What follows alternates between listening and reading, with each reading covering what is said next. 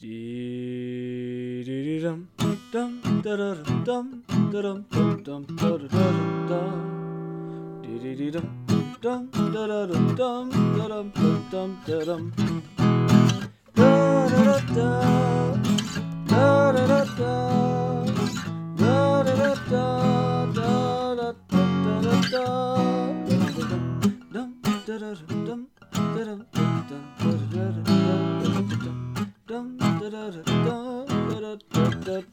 Hello and welcome to another episode of Breaking Mayberry, the show about two guys who decided to try to understand America's psyche by going back and watching your grandfather's favorite television show, The Andy Griffith Show. That was our best intro to it to date. I was working on it. I've been thinking. I'm trying to up my game here. We're on iHeartRadio now, Dan. So we've arrived to the big show. No more of describing it as a couple of dudes just hanging out watching the Andy Griffith Show. No, we are in the big leagues. We are on YouTube and iHeartRadio. You know, I told Gabe from Ghouls Next Door that we were on iHeartRadio, and her response was, "Oh, I'm sure someone's mom is very excited about that." We may have to edit this out because I have no fucking idea what iHeartRadio is. It's like a cleared channel, like Pandora type thing that nobody uses, or at least I thought no one used it. But like 14 people listened to us the first day we were on there from it. So if you're on here from iHeartRadio, thanks. We're sorry. Also, thank you to everyone who's checking us out on YouTube now. We are expanding our reach as far as we possibly can.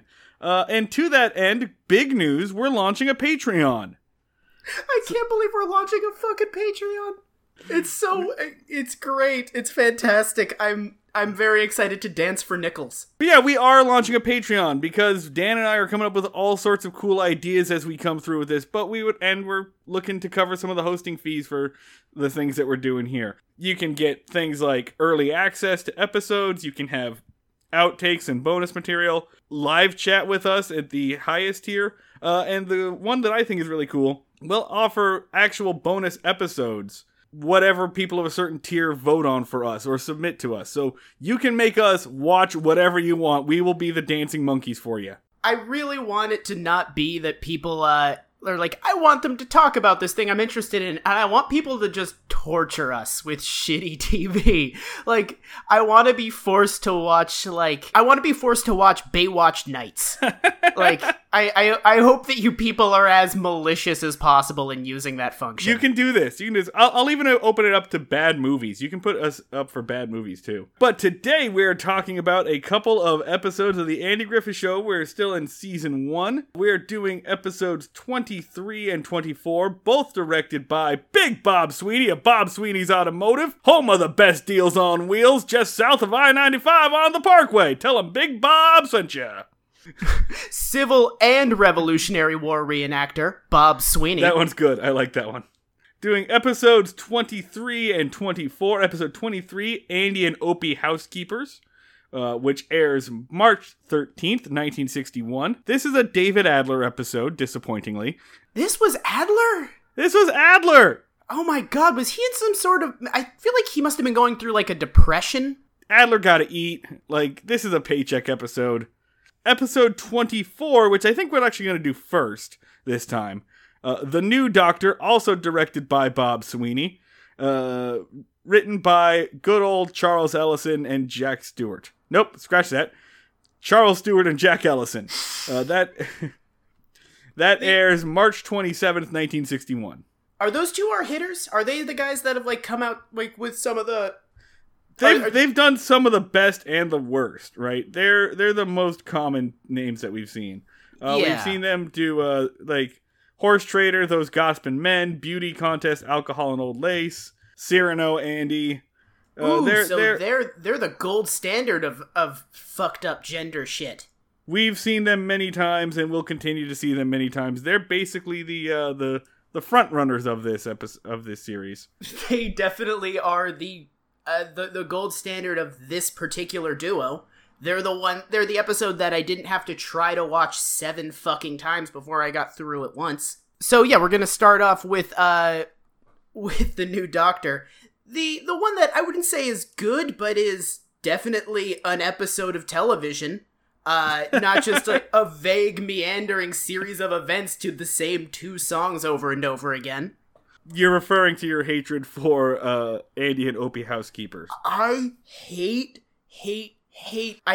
that episode more than I've hated a lot of things in the last year, and it's 2018. This episode of TV was like just spending my leisure watching Andy and Opie housekeepers in between all the nightmares that we are subjected to was just like such salt in the wound. But yeah, let's get into the one that is tolerable. So, first off, before we get into this, let me go ahead and I'm going to read the 1-sentence summary from Wikipedia. And then I have something I want to talk about our guest star in this episode. Episode 24, The New Doctor. Andy suspects that the new Doctor, actor George Nader, is trying to steal Ellie away from him. So before we get into this, I want to talk about George Nader, our guest star on this, who plays the young doctor that comes to town that Ellie is quote-unquote infatuated with. George Nader has a couple of interesting things in his background.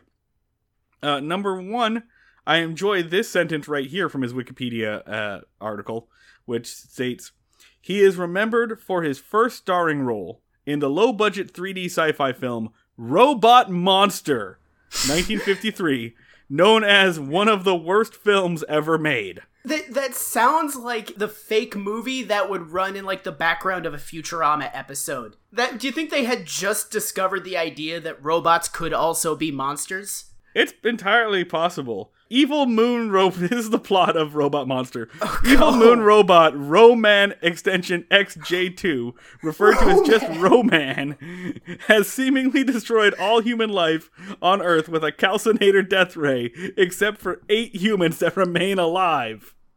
Guys, Yes! The robot's name is Roman. By God, Charles, you've nailed it! That people will be like, it's a man, but also a robot. How will we ever remember that information? Oh, this poster fucking rules, too. It looks like there's an iguana that they're trying to pass off as a dinosaur.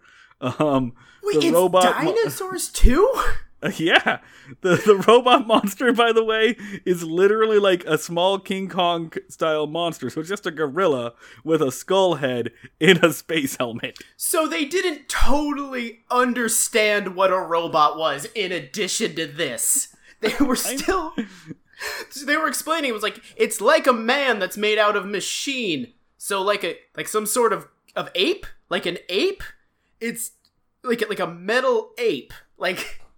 It took them a minute to wrap their heads around this concept. But I was gonna say, if you told me that this guy was like a successful, famous actor, I would have been furious because he sucks so fucking bad. I don't understand why every guest character is a fucking robot. Like, he just comes in, he's like, hello, my name is Jonathan Acting. It is good to meet you, Andy Griffith. Like, none of the characters are people. They're just like... They're just a speak and spell that say lines. The other interesting thing about George Nader, because last time, Dan, you talked about Rock Hudson for a while, right? We've mentioned how Rock Hudson was brought up as a sex symbol on the Andy Griffith Show several times. Nader, closeted gay during his film career, but he wasn't one of the people who, like, used a beard. He didn't like have fake relationships with women, but he lived with a partner and they were both good friends of Rock Hudson. In fact, his partner was Rock Hudson's personal secretary from 1972 until he died. And they actually inherited interest from Hudson's estate after Rock Hudson died. So they were good friends of Rock Hudson, who we've kind of come back to numerous times here as just kind of a representation of the, I guess, sexual oppression of the time. Yeah, so it's another connection there. So it's really interesting that this particular actor was on this show at this time. Something we now know is a great tragedy that at the time the Andy Griffith Show was just like, yeah, fuck yeah, Rock Hudson. Like, yeah, there's like this sort of we're looking back at it, and there's just sort of this very sad underground of just oppressed gay actors. Yeah, it's tragic. And then the last thing I want to say before we actually recap this episode, just to set the stage for you, from the ultra-reliable Mayberry Wiki, here's a trivia note. Oh, Christ. Although Dr. Benson moves to Mayberry and plans on settling there, he is never seen or heard from again. That is the most reoccurring note of this show, is just like, the person moves here. A big deal is made of them moving here. They are never seen or heard from again. Because Andy Griffith shoots them in the back and buries them on a ditch in the outskirts of town. Alright, so let's jump into this. Alright, so we start up in the kitchen of Andy's home, where Aunt Bee is cooking us some dinner. Cooking up like a storm. Like, she has like 12 pots going. It's like she's cooking meth. It is way too elaborate of a cooking setup for 3 people. I feel like Aunt Bee is just always waiting for company to come over, right? Like, just desperately watching the door. She's cooking up these giant feasts that she then needs to distribute to prisoners because she has no one other than Andy and a very small, loud child to cook for. So they're cooking, and Aunt Bee brings up the subject of, like, the Saturday social or whatever. I gotta say, they got a lot of social events going on for a town with, like, 30 people in it. It's all through the church, which I guess is... That makes sense. Yeah. But also, the best thing is they're discussing the social event, and they're talking about, like, what band is going to show up, and we have a very familiar name drop. Yes! Andy says, "Oh man, I hope they get Bobby Fleet and his band with a beat. They're the best." Which... Are they just... I thought Bobby Fleet swore off this horrible town forever. Does he just roll back in occasionally to play picnics? I love this idea. I love that Andy is now a convert to the Bobby Fleet fandom. He has a t-shirt that he bought at one of the events. No. Oh, you know that Andy's the guy that wears the t-shirt of the band he's going to see. He absolutely is, and he yells during one of the songs, "I know the drummer!" What happened, I think, in my head is Andy helped write up the contract for Jim, the guitarist, and when he was doing so, he just squeaked in a thing of like, "Bobby Fleet must play no less than 3 church picnics per year within Mayberry city limits." And so just every now and then, Bobby Fleet just has to come back to this godforsaken town that he hates. to play for a fucking church of 10 old people. Anyway, so Aunt Bee basically says, "Hey, have you asked Ellie about going to the social?" And Andy's response is, "Why would I need to ask her? She's my girlfriend. It's kind of like assumed that we're going together." Which, no, it is not. And we only got confirmation that she was actually your girlfriend like 2 episodes ago. Well, I see, I actually thought that this is Andy being, like, kinda healthy. I mean, you could read it 2 ways of one, Andy kinda, like, taking Ellie for granted. I kinda read it as, like, oh, you know, Andy's secure in his relationship. They trust each other. I think it's something I would be comfortable leaving unsaid, but I guess it depends on how long him and Ellie have actually been fucking dating. The problem is we have no idea how long their relationship has been going on. We have no idea how old it is, which is why the next moment where Opie comes in and is like, "What are you going to ask her? You going to ask her to marry you?" And everyone's just like, "Yeah, marry her, marry her, marry her." That's why it's such a problem. This entire episode is Opie and Aunt Bee trying to get Andy to marry Ellie when we have no idea how long they've been together. This would be a great opportunity to treat Opie about to teach Opie about boundaries. Like, he could like explain like, "Oh no, here's an appropriate time to marry someone. Also, here's an appropriate like way to treat someone that you're in a relationship, and not just like gun it for marriage." And instead he's just kind of like, I don't wanna. I don't really feel like it. Please leave me alone. On top of that, also, here's an appropriate time for you to shut the fuck up. Yes. Shut up, loud child. Which Opie then follows by being like, I want you to marry Ellie so that I can have unlimited access to free ice cream. So this would be a great opportunity to teach Opie to not play with people's lives for free shit. Not also broadcast his underhanded manipulation. Oh, there's no way that, like, any child of Andy Griffith is not going to be a master of emotional manipulation. Like, I learned it from watching you, Dad! Yeah, no, but Andy Griffith should have taken Opie aside and be like, so when you're doing a grift, great grift you're running, by the way, trying to trick your dad into engaging in a long-term marriage so that you can get root beer floats. Love it. Great idea. When you're doing a grift, it's best to not scream said grift at an authority figure. Just moving forward, they tend to have an idea of what you're going for when you do that. But yeah, no, and Andy's response to this is to just sort of like stutter and get very uncomfortable, and I joined him. So we're all, like, given a blissful reprieve because Barney shows up in the cop car, in the cruiser, to pick up Andy to go to work, or something. And he's letting the siren go because he's Barney, and Andy yells at him for it.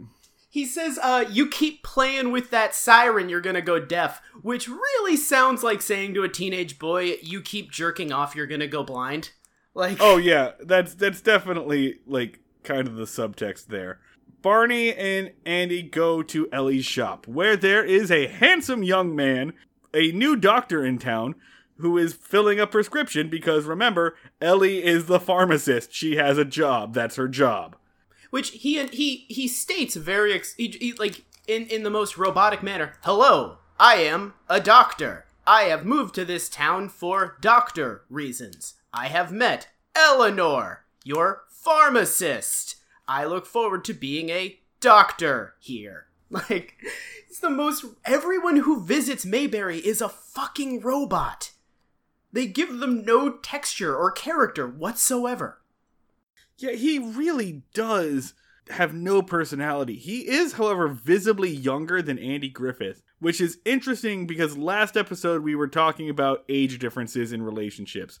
So it's really interesting that once we learn that the doctor is young, which Barney makes a big deal about because he says, well, we've had old doctors. We've had old Dr. Smith, old Dr. Elliot, whatever the name. We've never had a young doctor. And then we also find out that the doctor is unmarried, and he's never seen an unmarried doctor. So he's young, he's handsome, he's a doctor, and Barney just says that he's putting two and two together, and he's basically saying, listen, that dude is a much better match for Ellie than you are, because, like, age-wise they're closer, and job-wise they're closer, and also he's actually nice to her. She doesn't seem to be mad at him all the time. I don't know. He's been here 20 minutes, and their relationship is already healthier than her one with you. She hasn't screamed at him once for being an asshole. Yeah, I gotta be honest. I'm kind of on Barney's side on this one. But, Barney is still on Andy's side. But he believes that this is going... Like, he believes something's going on there, because Barney always believes that something's going on there. Barney sets up shop in Andy's head for, like, 3 scenes, and then proceeds to just sort of, like, whisper in his ear. First it's in the pharmacy, and then it is in the jail. The line he uses is, if a chicken hawk is hanging around, it's wise for the rooster to not bury his head. Which, 1, what the fuck does that mean? And 2, is Ellie a chicken in this scenario? Is the man a predator? It's a very tortured metaphor, but he's not like... It's a little bit like buying the cow and the milk, but, like, this one never caught on. Yeah, it's buying the cow, like, but also, like, with an adversarial other animal. But you actually have a note here that says, fuck, Barney is being weird. Yes, because Barney is not trying to get Andy to, like, hey, you should go talk to Ellie, or, like, hey, you should, he's not even, like doing the Aunt B route of, like, you should propose to Ellie.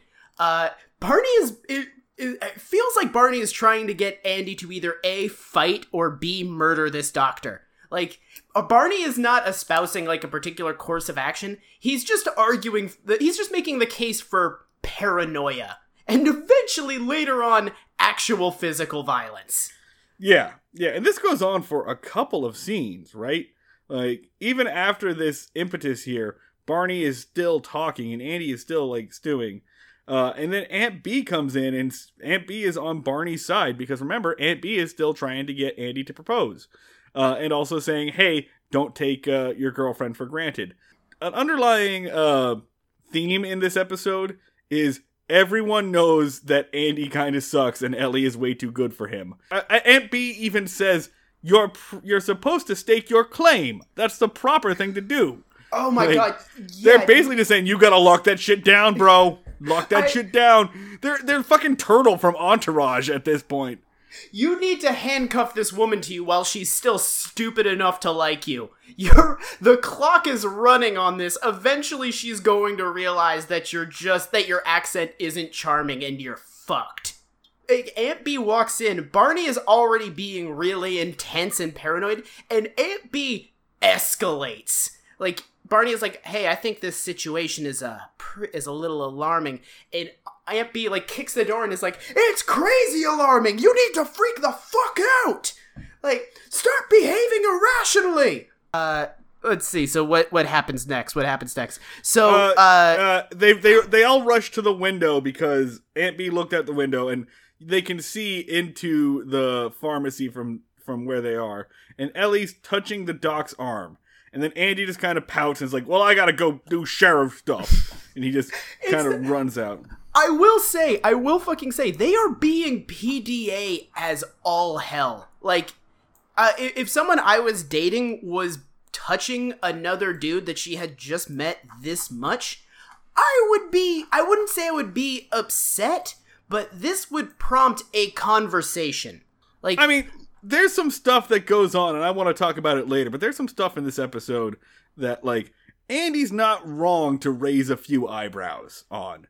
The Ellie Doctor relationship, I don't even remember this fucking character's name because he's just a loaf of bread in a suit, but Ellie and this doctor are being suspicious as all hell. Like, oh, it is notable to raise alarms. The problem is, no one reacts in it to a way that is helpful or effective or morally okay. Like Ellie is being kinda shitty to a person that she's dating. The doctor is also being kind of a skeevy jerk.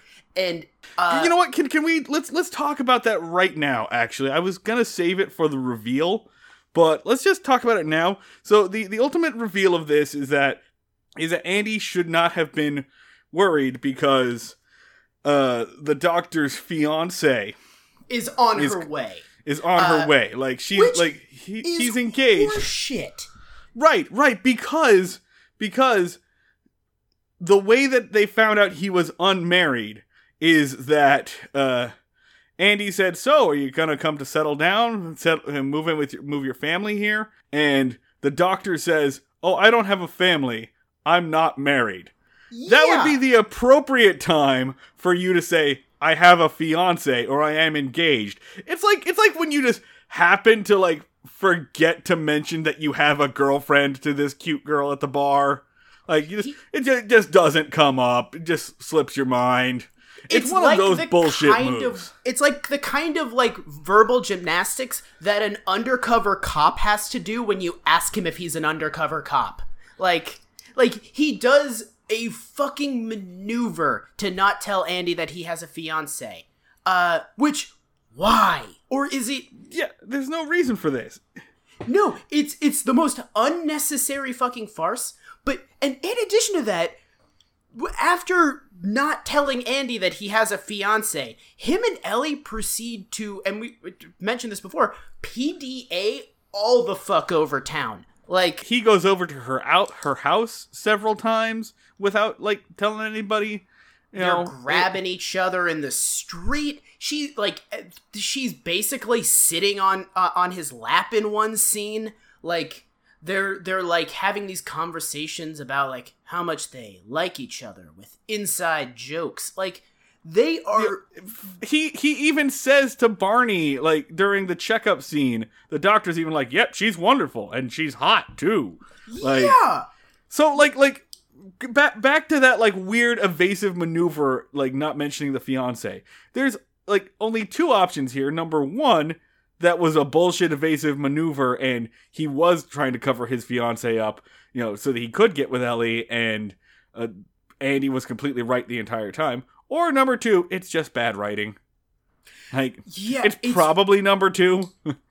It feels like, I think the most real possibility is Ellie was fucking with Andy the entire episode for vague reasons, because it felt like they were setting up that reveal that Ellie was messing with him, and just did a bad job of writing it, because it's the only thing that also justifies Ellie's behavior. Right. It's like an Andy gets punished episode, like those Gospin Men, but Andy hasn't done anything to get punished for this time. Andy, for the most part, is being pretty cool this episode. His big crime is just not wanting to get too committal, which the episode kind of validates, but also kind of punishes him to excess for. The moral compass of this fucking episode is spinning wildly. I don't know what the actual moral of this goddamn story is. So let's jump back to where we were. So Barney decides to go do some investigating of his own. And he goes to the new doctor's office to go get a checkup. And the doctor is just like, okay, No. That is not the first investigation Barney conducts. He first begins tailing the doctor, following the doctor around town, hiding behind various objects in the town, just sort of watching the doctor go into the store, which he could have done from behind a window like they did before. But he starts doing, like, shitty James Bond. And then one point that happens is he's hiding behind a pillar, and a farmer is just walking by and just kind of looks at him, and Barney has to, like, pretend like he was measuring the pillar. But at this point, I don't understand why anyone is at all surprised to see Barney sneaking around town. I feel like that just must be a thing that happens on Tuesday.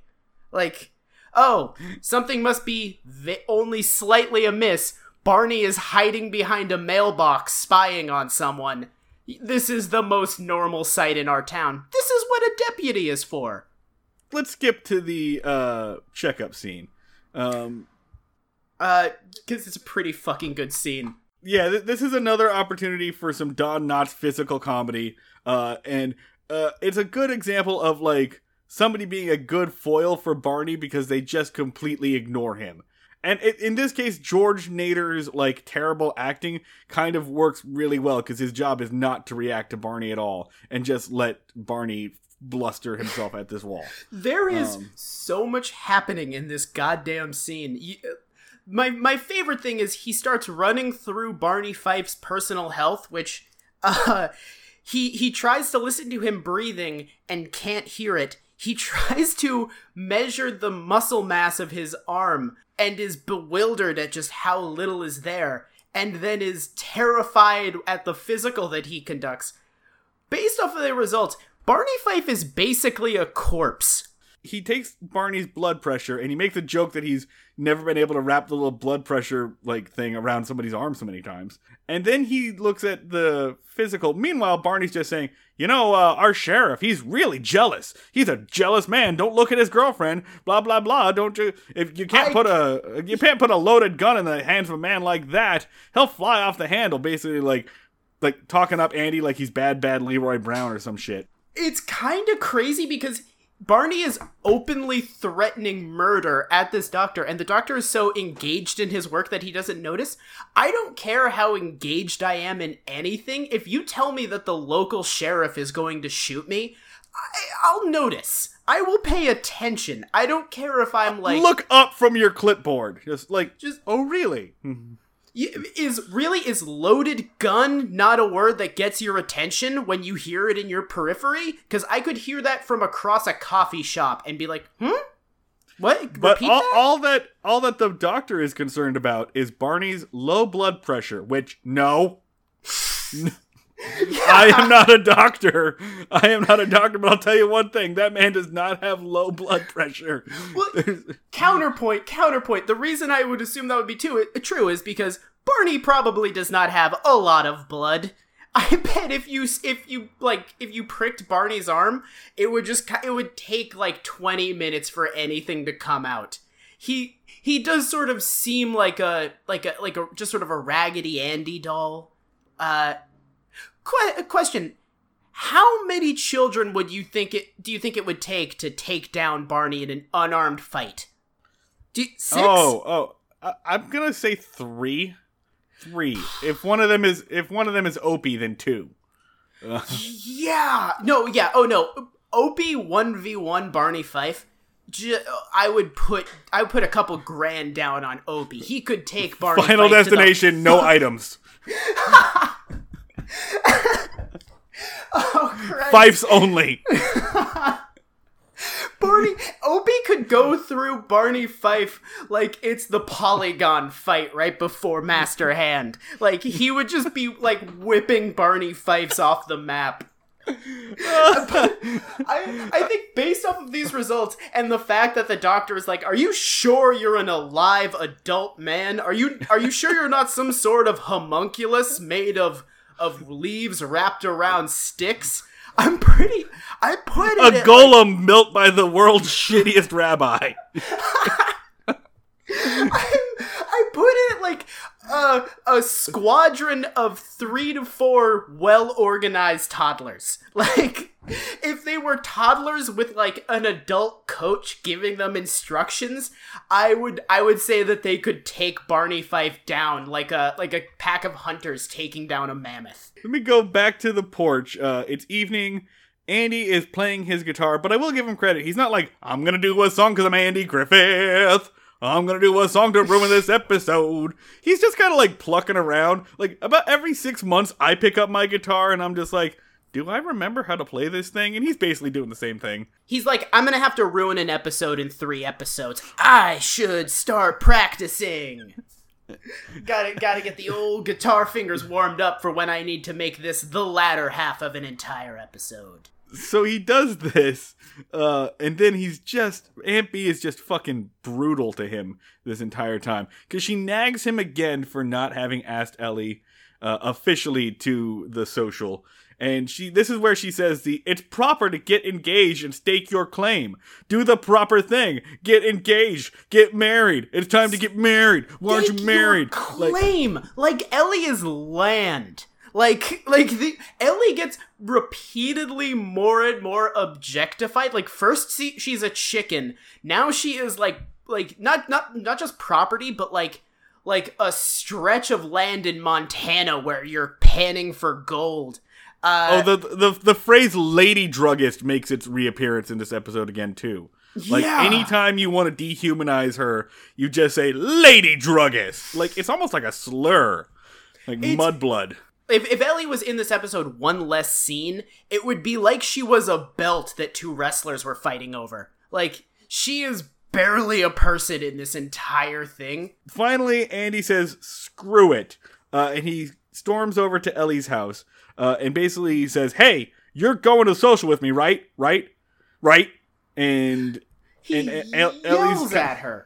What his result to his move when threatened romantically is to just go to Ellie and yell at her like he's a drill sergeant and she's not properly cleaning her bayonet. Like, Eleanor Donahue, do you like me? Huh? Do you?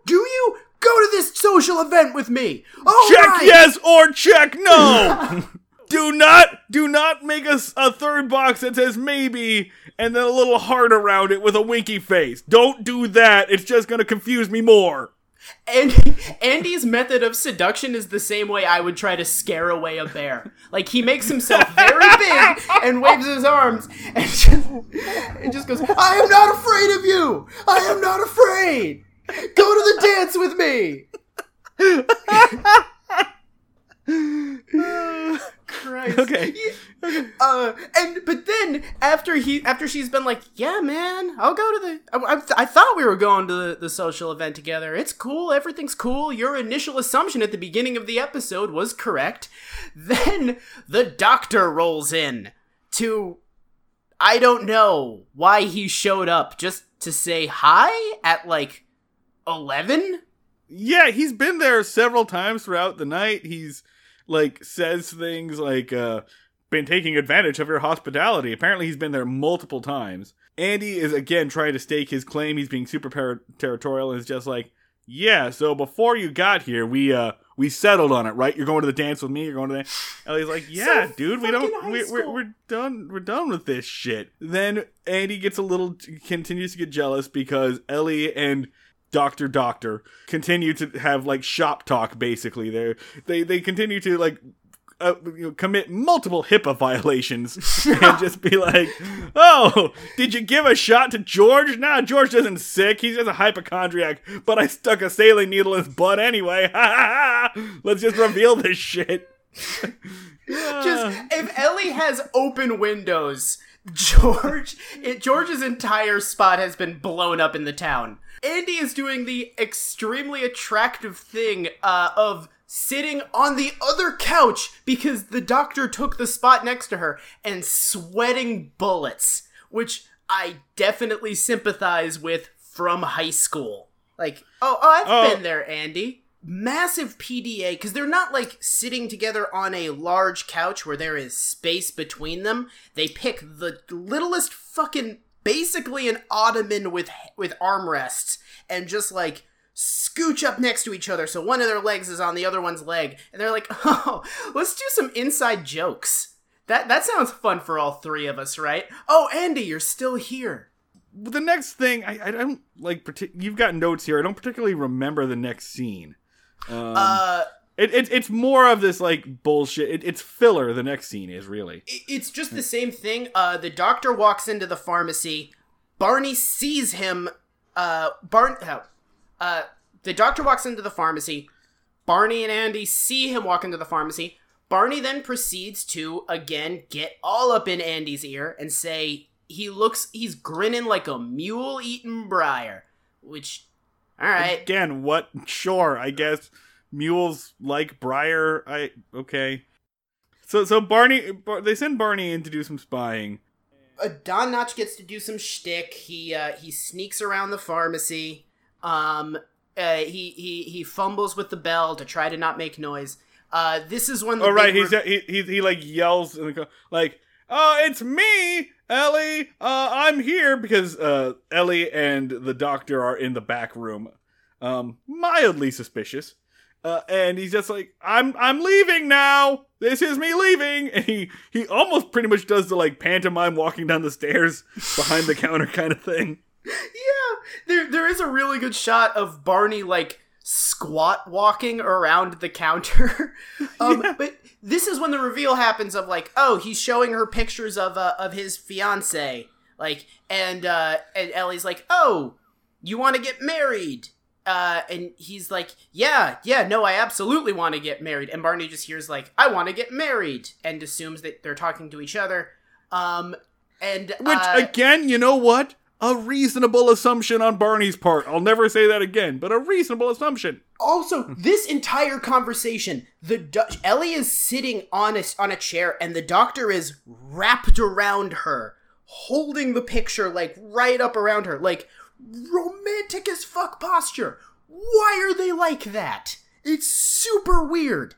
And then, the big line happens of, like, well, who in town can officiate? And Ellie goes, well, there's only one justice of the peace. Andy. Will be happy to do it for you.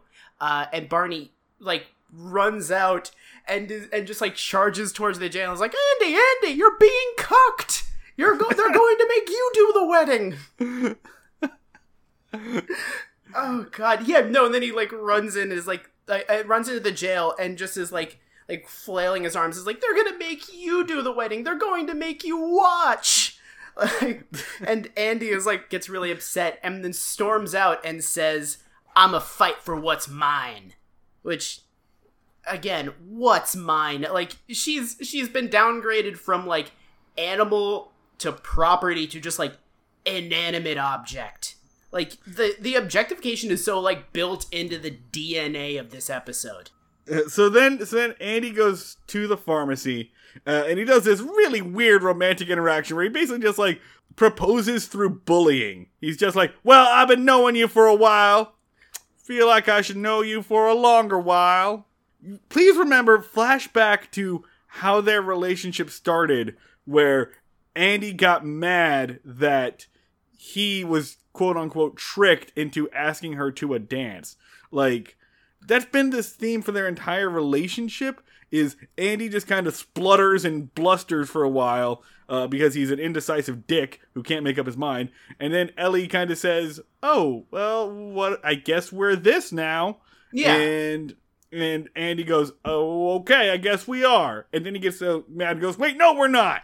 This is the same routine we've seen with these two for a while. This is also where the big reveal happens that Doctor has a fiance. And he reveals this because Ellie, like, very smugly is just like, hey, did you just propose? It's part smug and also part confusion, because I think that's a legitimate question. Like, is that what just happened? Did you just ask me to marry you? Scream propose? And none of I'm legitimately confused. What just went down?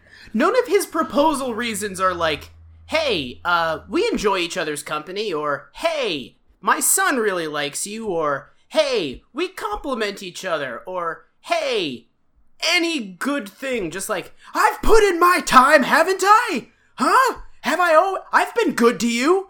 We've known each other for some time. It's appropriate for us to get married. Like, and it's not just Andy in this proposal. It's been the entire episode. No one's ever like, hey, Andy, good reason for you and Ellie to get married. You know, it's something based off of, like, positive relations between the two of you. It's all just like, get married out of fear. Get married out of, like, fear of missing out. Like, that's in no way a recipe for a miserable marriage or a 2-year divorce.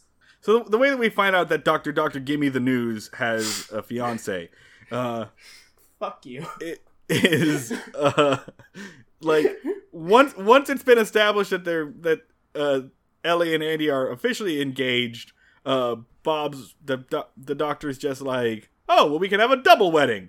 And Andy has this good moment where he's like, will you just please stay out of it? Wait, double wedding? What? What the hell? What?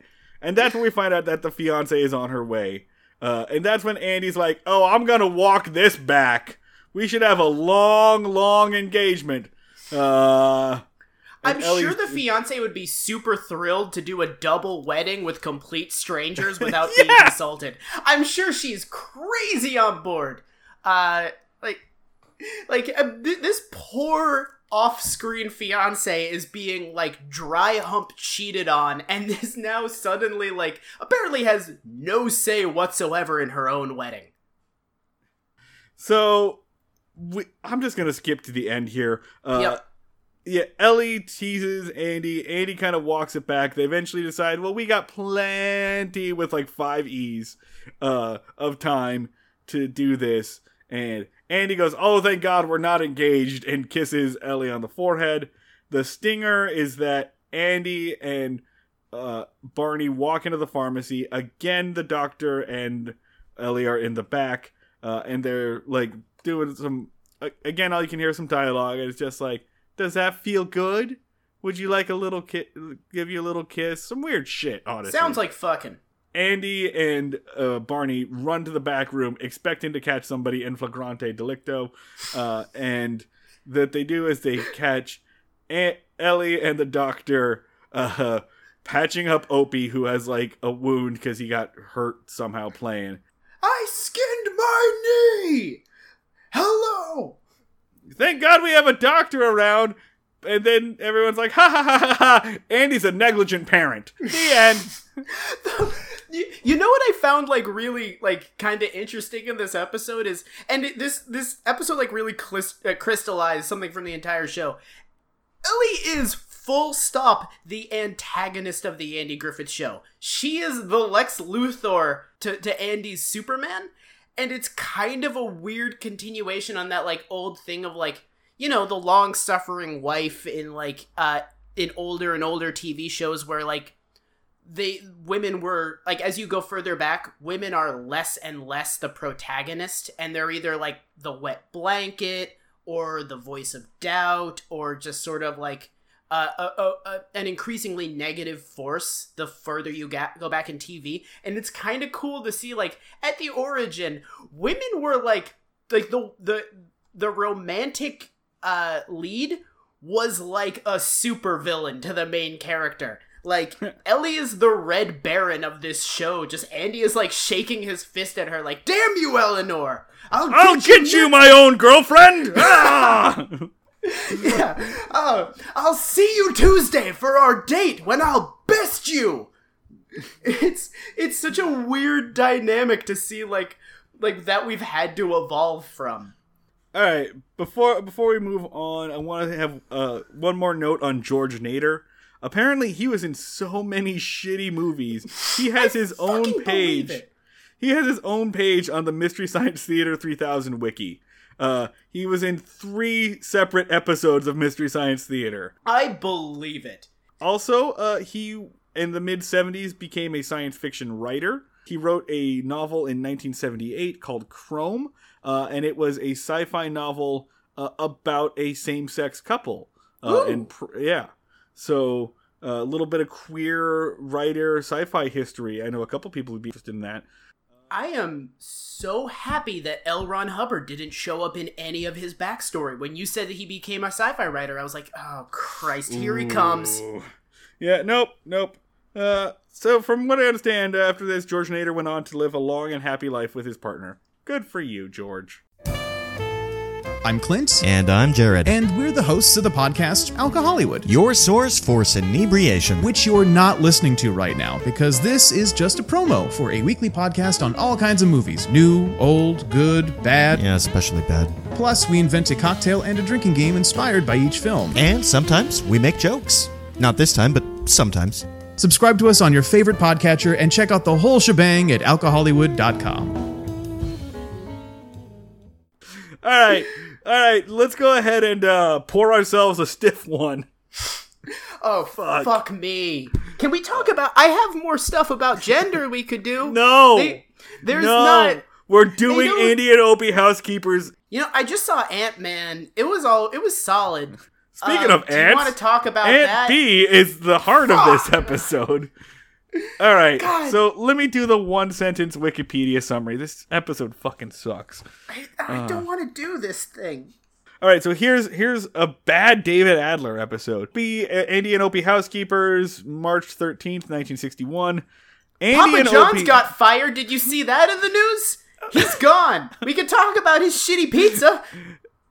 Andy and Opie try to break their habit of making the house a mess while Aunt B is away tending to a sick cousin. All right, you know what, Dan? I'll do you a favor. I'm just going to recap the events of the episode right now before we do get into it. What events?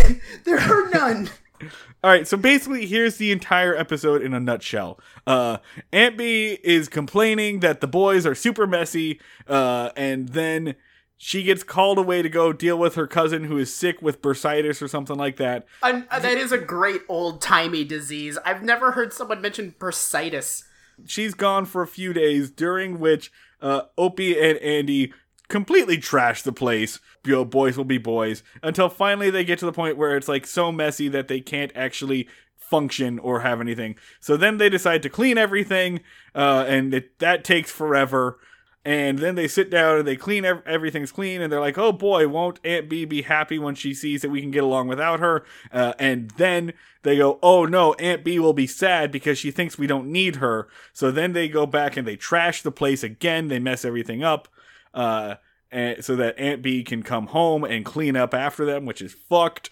And then they leave, but an old lady, Bertha Edwards, who will be forever known as Clara Edwards and going forward. Another old lady comes over and is like, oh, I just wanted to check on the house. Sneaks in while they're gone, sees what a mess they made, cleans it. So then they come back with Aunt B, and Aunt B realizes, oh, it's clean again. And everyone's Andy's a little confused that it's clean again. As predicted, Aunt B is sad that they can clean the house without her. So then Opie goes and messes up his room behind her back, and then Andy goes ahead and messes up the kitchen behind her back, and hilarity ensues. That is the entire episode.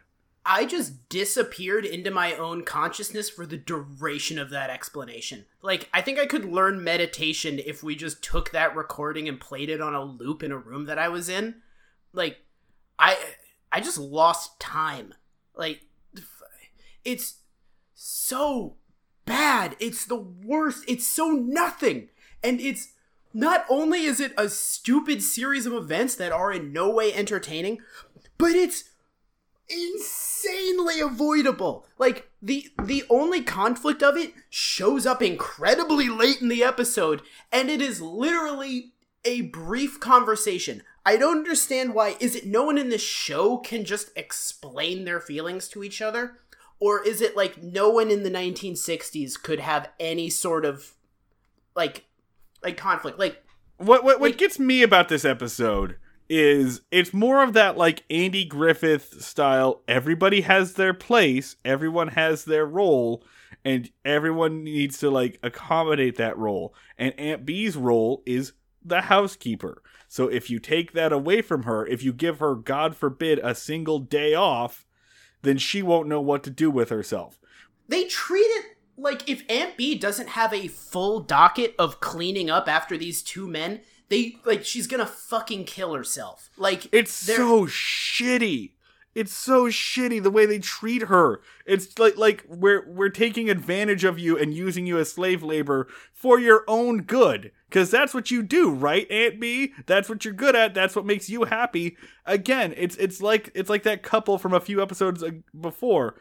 They fight because we gotta let them fight because that's what makes them happy. Gotta let Aunt B clean because that's what makes her happy.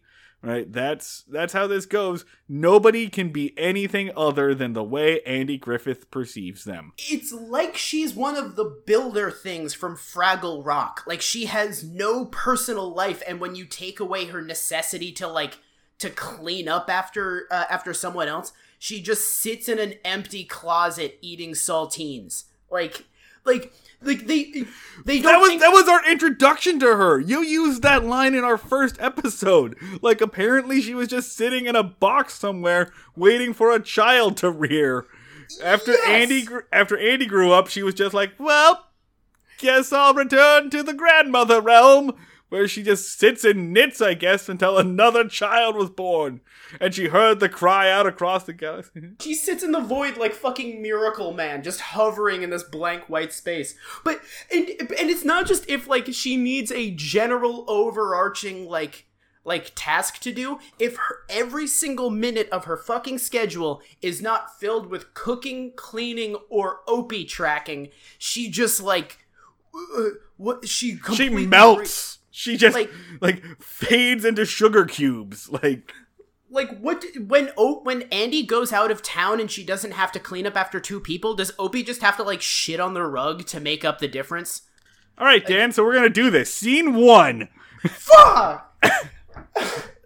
Opie is coloring on the floor, and Aunt B looks at him and I'm really says, having a hard time reading Catch-22. I know I mentioned that earlier, but, it's a really difficult book, surprisingly. He says, for a she thing says, in high school, it are just you jumps cleaning? From topic to topic. Are you coloring the paper? Are you coloring your book? Are you coloring the whole floor? And Opie says, I have no idea what you're talking about.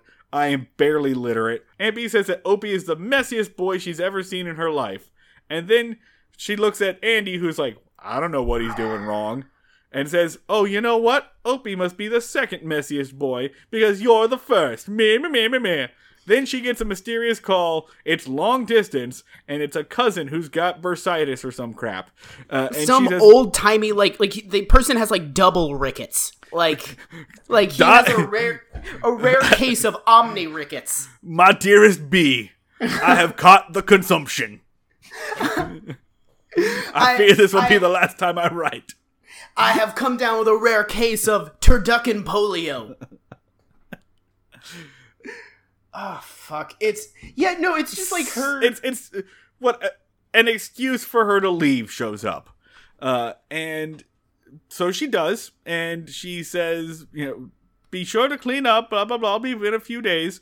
You can take, and Andy is doing the we can take care of ourselves, which, I feel like you see this, this sitcom episode a lot. I feel like most shows have a mom's away so the boys will play kind of episode.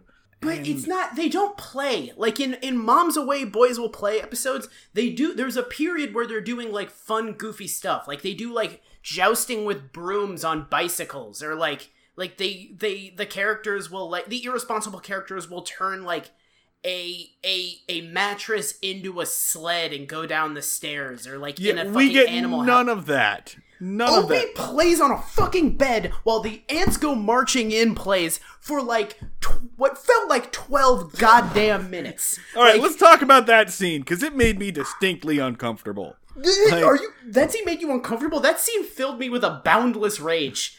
No. So basically what happens is a little boy that we've never seen before enters. This is when they're cleaning or whatever, trying to pick up. Here's Opie from the bedroom, and Opie's like, come in here. And Opie's got a sheet over his head, and the little boy's just like, oh, are you a little ghost now? And oh my god, there's so much child screaming here. And then Opie's just like, I'm trying to make my bed. And the kid's like, why? And Opie's like, I don't know, so let's help. And so they like try to like make this bed, and like childhood I think they were really going for like fucking childhood antics. The kids just stand on the bed and just wave their arms vaguely, just desperately hoping to hear direction from like the actual fucking director. And he's just like, he's hungover as all hell for this episode. I gotta be honest, after a while I'm like, Sweeney, say cut. Sweeney, say cut. Get in there, Sweeney. What are you doing? End this, Sweeney. End this torture. Listen, he was just extremely drunk and or hungover for this one. It goes on. They just kind of like, we're bouncing on the bed now. For a while, I guess. All right, that scene was the point where I'm not exaggerating that it took me like 7 attempts to get through this episode. Like, there are like 4 different Netflix accounts in which like the Andy Griffith Show is up to the bed jumping scene, because I kept watching it on like different people's TVs and computers, just one of these ones. I gotta break through it. How long can this scene be? And the answer is forever. It's forever. We're still watching it right now, actually. I broke through this is just a daydream I had. I broke through that one scene and I was like, oh my god, what year is it? It's so bad. It's so weird and bad and just fills time. It's just awful and uncomfortable, and I hate it. I can't think of a fucking TV episode where they had this little of a goal and a thesis, where they were just like, what if we just had 2 characters kind of like stand on a bed, and then we played The Ants Go Marching In on a loop with the most annoying trumpet for just the whole thing, and then maybe it's a joke, and that's a sizable portion of the fucking episode. Like, yeah. So the next thing, I'm not gonna say the next thing that happens. The next thing I can remember is that Andy is like, well, I'm gonna go cook us some dinner, some pork and beans or whatever, and they realize it's a whole stack of pots and pans, and they don't have any plates or anything. So Andy sends Opie over to a neighbor's to go. The canned audience is losing their shit. The canned audience is like, oh my god, that couch is dirty. I'm going blind with sheer ecstasy. finally they decide to wash the dishes, and Andy's just like, now we're not washing the dishes because it'll make Aunt B happy. We're washing the dishes because we're men and we need to wash the damn dishes. No, he sends first before this.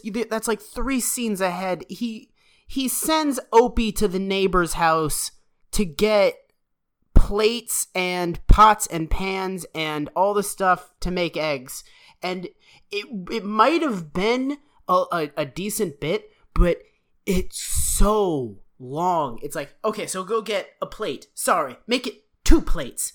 Sorry, make it 2 plates and then 2 forks and also 2 knives and also 1 pan. Sorry, make it 2 pans. Like, he keeps going and they stretch the bit out. It stretched so long that I literally thought we were in another scene. It's all the same.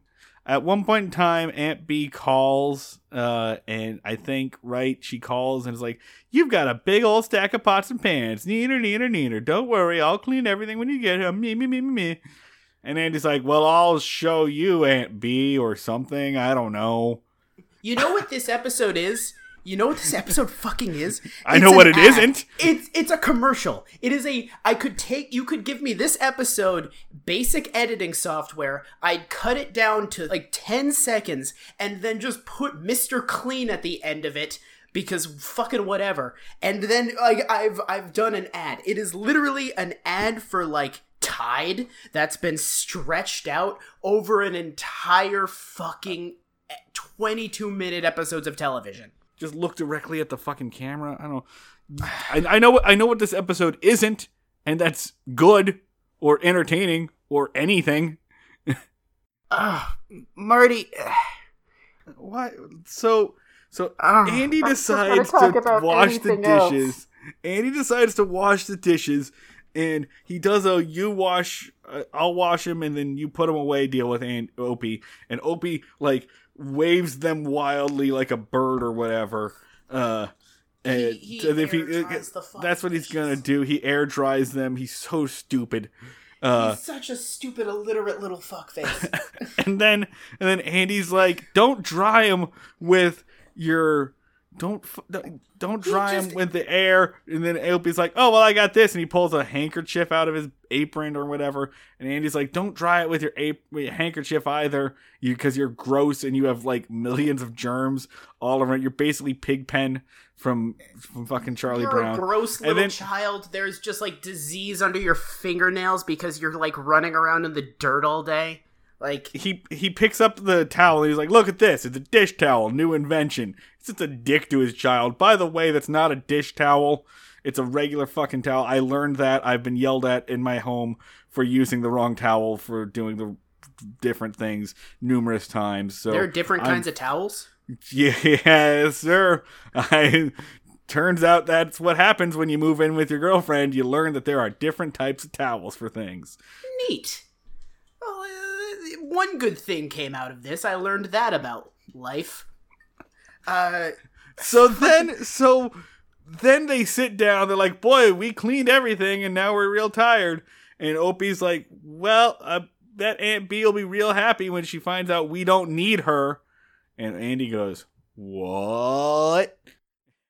Andy is ultimately right about Aunt B needing them to be messy pieces of shit to have a purpose in life, which, because this is written by a man, but fucking, that is a shitty codependent relationship. If your happiness and fulfillment as a human being requires another person to not be functional or able to take care of themselves on a basic level, then that's bad. Then you have a bad relationship with that person, and you need to take up a fucking hobby. Like, Aunt B, just take up knitting in your free time and be happy with all the knitting you did in the time that Andy and Opie learned how to clean a dish.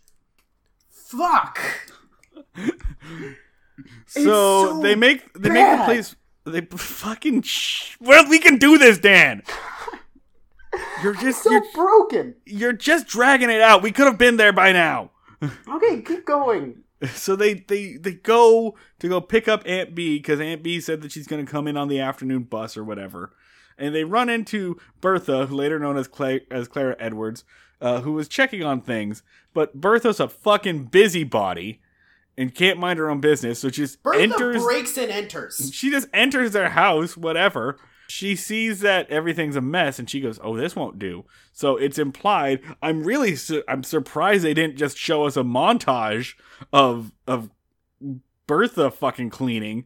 Oh, no. They don't do montages in this episode. They do 2 scenes slightly sped up. Like, and they're like, montage! You guys need to see every single movement of Ron Howard cleaning a couch. So I'm really surprised, though, that they trusted the audience enough to let the audience figure out what Bertha was going to do. I guess because it's a woman, they figured we don't care to see her for very long. I don't know. So it's like Mayberry just has this like massive transient population of old ladies who just are just like flitting around desperately looking for anything to do with their time. Like, if you don't lock your doors enough, you'll just come home and an old lady will have cooked all the food in your fridge. Like, what the fuck? It's the stupidest mechanic for a TV show. Go ahead, I'm sorry. All right, so the next freaking scene, Andy, Opie, Aunt B, they come home, and the house is really clean, and Aunt B is really shocked and devastated. She's upset. Aunt B sees a clean living room and is like shooken, like she just like come home to Andy and Opie had been murdered. So then Andy and Opie, they try to clean and or they try to mess up as much as they can, as fast as they can. Opie runs upstairs and starts to mess up his room, and Andy goes and starts to mess up the kitchen. And Aunt B's like, "Oh, you thought you could get away with that, could you, me?" Whatever. She just like is all like mirthful that like they fake cleaning the house, and then she thinks she caught them having cleaned the house at the last minute. So basically, they successfully. I mean, it's sort of between the 2 episodes. It is one notable thing. Like, man, like most, like it's the Shakespearean thing of like, there's the farce. Like, there's the misunderstanding that results in a bunch of people having to do a bunch of crazy bullshit to make up for the misunderstanding. But most misunderstandings in like going back to Shakespeare are based off of reasonable shit that fucking happens. Like, there's always a reasonable barrier between sometimes the reasonable shit is a fucking fairy king who is horny, but you know, all right, sure. Yes, yeah, no, exactly. Like, there's a fucking genie shows up. I'd accept horny fairy king as an excuse for some of this shit happening. I mean, that's according to the Greeks, like how everything was founded was like we had horny gods. They were misunderstanding each other. Exactly. Like, there was a fucking mechanic, at least back then. And for these, it's just, like, waspy inability to talk about your feelings to anyone. Like, I'm surprised that Andy's response to worrying that Aunt B might feel bad is not to have, like, Barney put on a ghillie suit and sneak around doing espionage for 40 fucking minutes. Like, everybody has the emotional intelligence and capabilities of, like, an 1800s Irish sustenance potato farmer.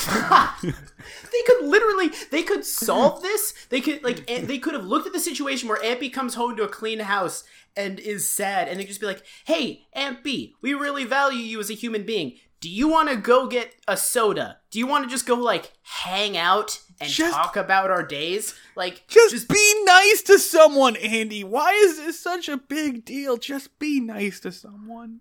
Barney hanging from the rafters by a zip line to replace a fucking vase.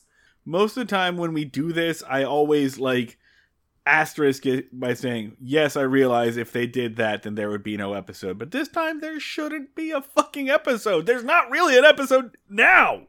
Just show the gentleman crook again. Just show that on a repeat until you have another idea for an episode.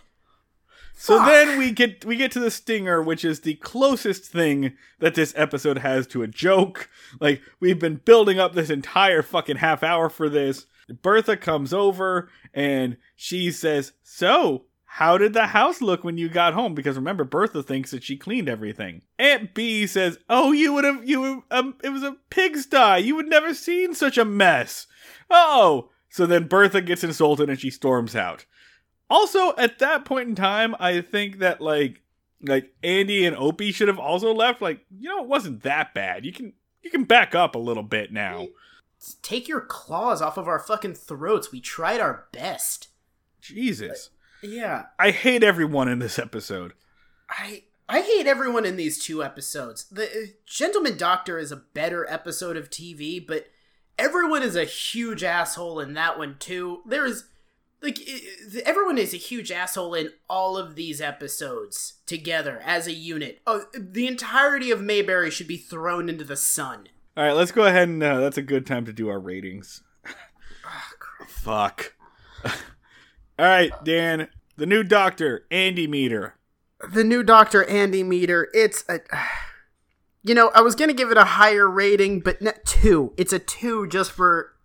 it's too close in my head to this episode. Yeah, I got to give us a 3 at best. It's just... It's crap. Yeah. I also didn't laugh at all during it. It's not funny. Yeah, but the closest thing it has to humor is like Barney's little goose walk that he does when he's sneaking around, and that's fine. It's there is a really fun, like kind of a funny line where Barney like refers to the Doctor and Ellie as 2 young people lost in a world of pills, which I think is also the tagline of Requiem for a Dream. So that made me laugh. The preamble to the opioid epidemic. Opioid? I'm taking off my fucking headphones. I don't have to submit myself to this. Fuck. Alright, so FIFO-meter. I'm so tired. FIFO-meter. Everyone's a dick in this. I gotta give it at least 5 fifes. It's 6. It's 6. There's some really fucked up gender politics.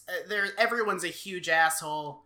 It's not even like everyone's an asshole in one direction, like in the one where Andy commits voter suppression, because everyone is just being an asshole in every direction simultaneously. So you can't really like assign that much like political weight to it because there's no fucking good guy or okay opinion that anyone has. 6. It's 6.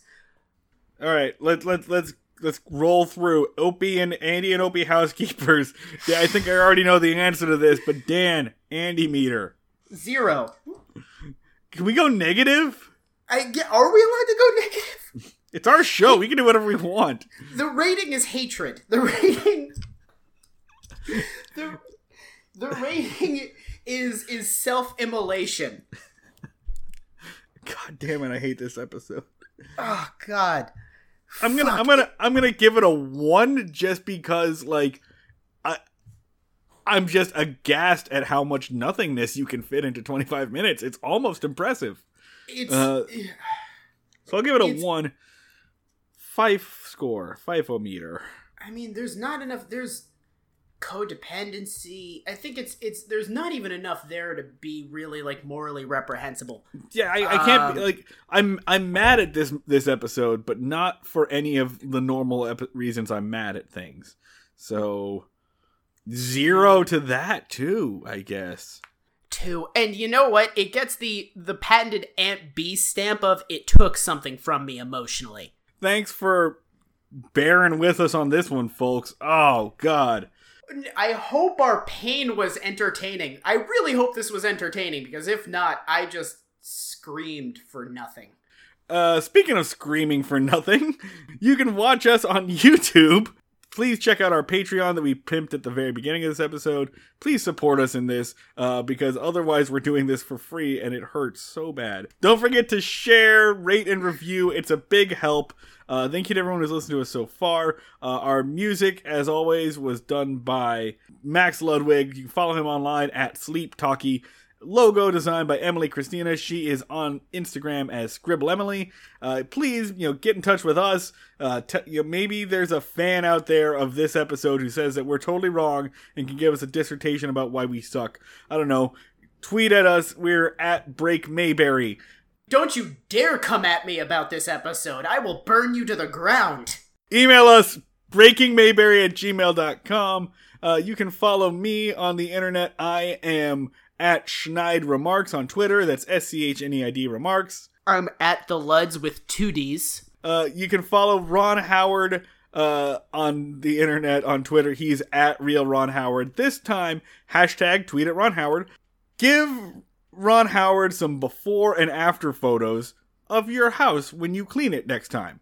Just like a pile of laundry and then after neatly folded clothes. Just let him know. Is our goal to drive Ron Howard insane? I don't know. Other than that, let's see. Next time we have a plaque for Mayberry and the inspector. I'm very excited about this because someone is finally going to hold Andy and Barney accountable for the horrible shit that they do.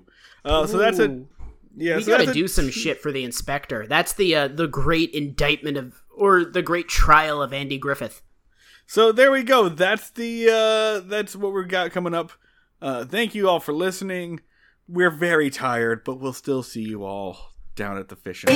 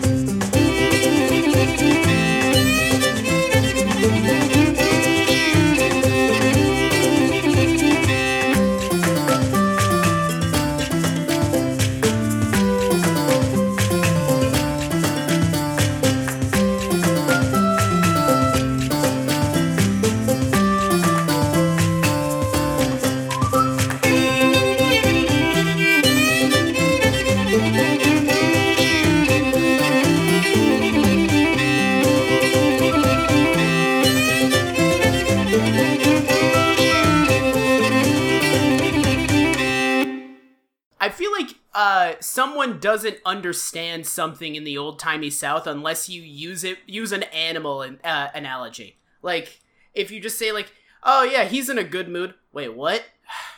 He's like a beaver in a forest. Oh, got it. Why didn't you just say that the first time?